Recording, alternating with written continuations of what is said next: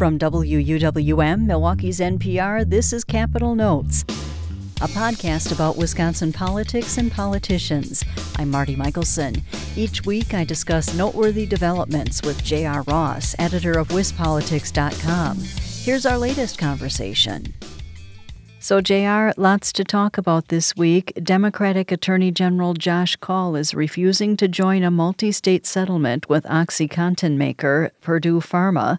About half the states reached a tentative deal last week with the company over its role in the nation's deadly opioid epidemic. Purdue Pharma will reportedly pay up to $12 billion to settle the multi-state lawsuit. But Kaul indicated that amounts to a pittance. Then his spokeswoman said Kaul will continue to pursue Wisconsin's case. What are his reasons for not joining the multi-state settlement, and why does he want to go it alone? Basically, it's because he says it's inadequate, and that's actually, if you look at the attorneys general around the country involved in these lawsuits, it's kind of breaking down along partisan lines where Democrats are saying this is not enough, Republicans okay with it. What's unique about Kaul is that he has a separate state lawsuit. If you recall, his predecessor, Brad Schimmel, a Republican, declined to join the multi-state suit. So after Kaul took office, in a window when he had the power to do so, he filed a state suit on his own. He'll keep pursuing that. Kind of the other fascinating thing about this case in Wisconsin is that, don't forget, this is now a prime example of what's happening with the standoff between Kaul and the Republican-controlled Joint Finance Committee about the new authority for lawmakers to review settlements. We found out the first time last week that when Kaul went for the committee back in August to discuss a multi-state settlement, this was the case he wanted to discuss. At the time, he wouldn't even say what the case was. And it's bringing into focus the real-world risks that are out there if we can't reach an agreement between the AG and Joint Finance and how to proceed, because there are dollars at stake. Now, Kaul's not joining the settlement, so he's not reached a deal yet in his suit. But the whole thing about the standoff has been that it's kind of in the abstract, because you have this real processy story of lawmakers and Attorney General kind of barking back and forth over how they do something. If the state were to lose out on a settlement or miss a deadline or something like that that cost real dollars, that would up the stakes. That would really bring it home for taxpayers. Here we have a real example of the challenges of what's going on in the Capitol between Joint Finance and the Attorney General. Do you see any movement in this stalemate in the near future? Well, they can't even agree on who should go next in terms of proposing something new in terms of the process. The real problem at this point is that there is no trust in that relationship between the co-chairs of the Joint Finance Committee, John Nygren and Alberta Darling, and Josh Kaul. Back in August when Kaul went before the Joint Finance Committee, he wouldn't even say what the case was, what the parties were. Now his agency is acknowledging, yes, it was about Purdue Pharma. And Republicans want to know, well, how come you couldn't even tell us that back in August? Why is it okay to say it now when before you were telling us we had to be sworn to secrecy? There's just not a trust factor there. And in politics, if there's no foundation of trust, there's nothing to build a process off of. I mean, they need to have some kind of understanding going forward. And, in talking to people last week, there are Democrats who told me that Republicans, this is basically their fault. They approved a law in December. They gave them the authority to oversee these settlements, but didn't lay out specifically in the law how it should happen.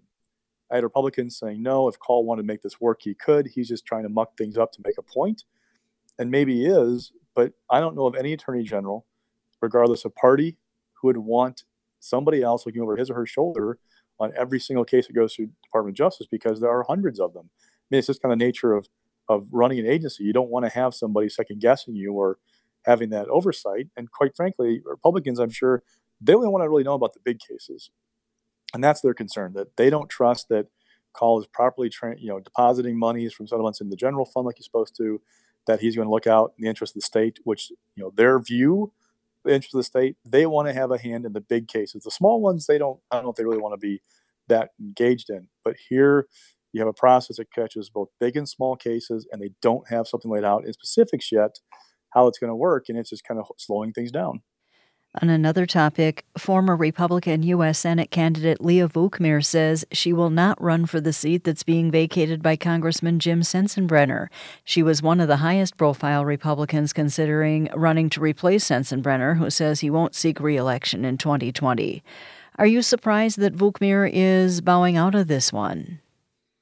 Some people I talked to were a little bit surprised. They thought she'd be a strong candidate. I mean, the debate I had heard about her before her announcement was that, on the one hand, she's well known in the area. She's from the voter-rich part of that congressional district, which is Waukesha County. So that would be an advantage for her. She ran statewide last year, so she's been through a campaign. The things that were negative were that campaign last year didn't really get off the ground very well. She lost to Tammy Baldwin statewide by 10 points in a year when Scott Walker lost to Tony Evers by roughly a point. So she kind of underperformed. So there's some question of would voters hold that against her. But what people noted to me was in her announcement, she said that she's enjoying the quote unquote personal freedom of working for the National Taxpayers Union. To people I talked to, that was a sign of, one, she's in the private sector, making a private sector check versus being in office and getting paid what state lawmakers do. And two, you're out of the fishbowl. When you're on the campaign trail, especially in a race for Congress or U.S. Senate, governor, you have somebody basically following you all the time, because they have these things called trackers now that they go around the camera and they follow you every time you're in public. They're watching you. You're constantly under scrutiny. Just get out of that fishbowl to have time with her family. It just seemed like a more attractive thing to Leah from people I talked to versus the grind of another campaign. So now with Vukmir out of the picture, who's all still in and who else is out in the Sensenbrenner seat? Well, those who announced they're out last week include Dale Kooyenga, state senator from Brookfield, Waukesha County Executive Paul Farrow. Those looking at it include Senate Majority Leader Scott Fitzgerald from Juneau, State Senator Chris Kappinga of Delafield as a Republican. He looks like he's likely getting in. More Republicans: Matt Walker, son of Governor Scott Walker, Matt Newman, son of former Congressman Mark Newman, are both looking at it. State Representative Adam Nalen looking at it. Kevin Nicholson ran for U.S. Senate in 2018. He's looking at it. So, I mean, right now it's like a game of chess where as each piece moves forward, somebody else moves off the board. So now Leah's off the board, and Dale and Farrow, others are kind of moving, okay, what's their lane to run? What constituency could they use as their base?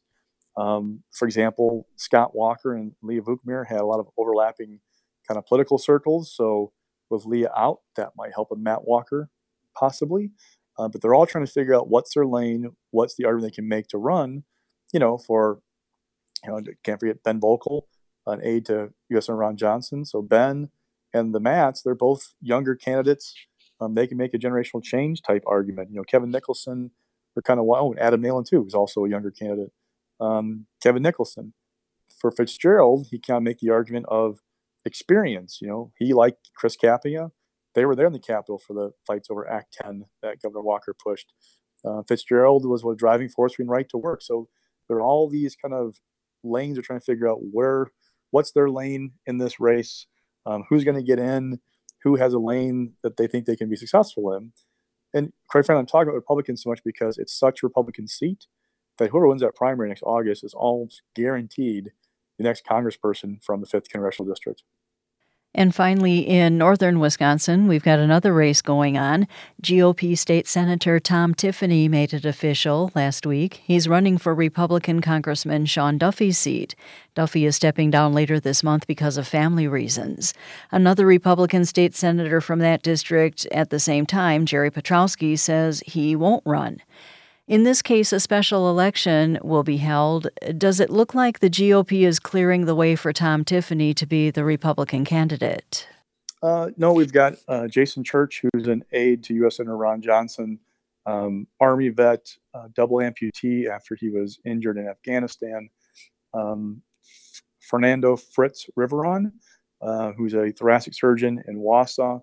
They're both looking at a bid as a Republican. The Mosinee mayor, I believe, Mr. Jacobson, he's looking at a run. So they're all, just like in the 5th Congressional, figuring out, okay, what's their path? Tiffany is interesting. He's been preparing for this for a while. The expectation, though, was that Sean Duffy would leave to run statewide, most likely. So he's been doing legwork in the district for some time, in preparation of that. Duffy's resignation the 23rd just moved up his timetable, but he's been doing events. He's lined up support. So he's going to have a lot of kind of lawmakers in that congressional district who are behind him, local folks that he's kind of worked with over the years. That's a benefit for him. Mr. Church and Mr. Riveron, they both have very compelling stories to tell. I mean, Riveron left Cuba when he was 5 years old. He's a doctor. He can talk with a certain expertise about the healthcare system in this country and what's the challenges facing it. The question for them is kind of what resources can they raise or put into the race to get that message out. Dr. Riveron, people think that he might have some personal resources. They'll be watching that. That's very helpful. In a special election, when you're talking possibly a sprint toward the election, Jason Church, can he raise money for a network of supporters that allows him to get that message out? Those are going to be their challenges. It's going to be a quick race. It's a sprawling district that runs from the St. Croix River in the west past Rhinelander and Wausau to the east. There's no dominant media market, no dominant population center. It's not like you just run, blanket the airwaves in a Madison or Milwaukee with TV ads and reach all the voters in that district. You're going to have to go out there and do digital ads and radio and work it, kind of town to town and city to city. And having surrogates helps, which is another benefit for Tiffany. He's worked this network of supporters for a while. He's got people out there to kind of spread the message for him. It's just a question, again, who's going to raise the resources to tell their story and what the timing is going to be, how much time they have to kind of build things up. It could be a very compacted race, and be interesting to watch how those pieces play out. Also, Democratic Party leader Ben Wickler says he thinks there will be a real fight for the seat. What do you make of that comment, and does that mean a high-profile candidate might emerge for the Democrats?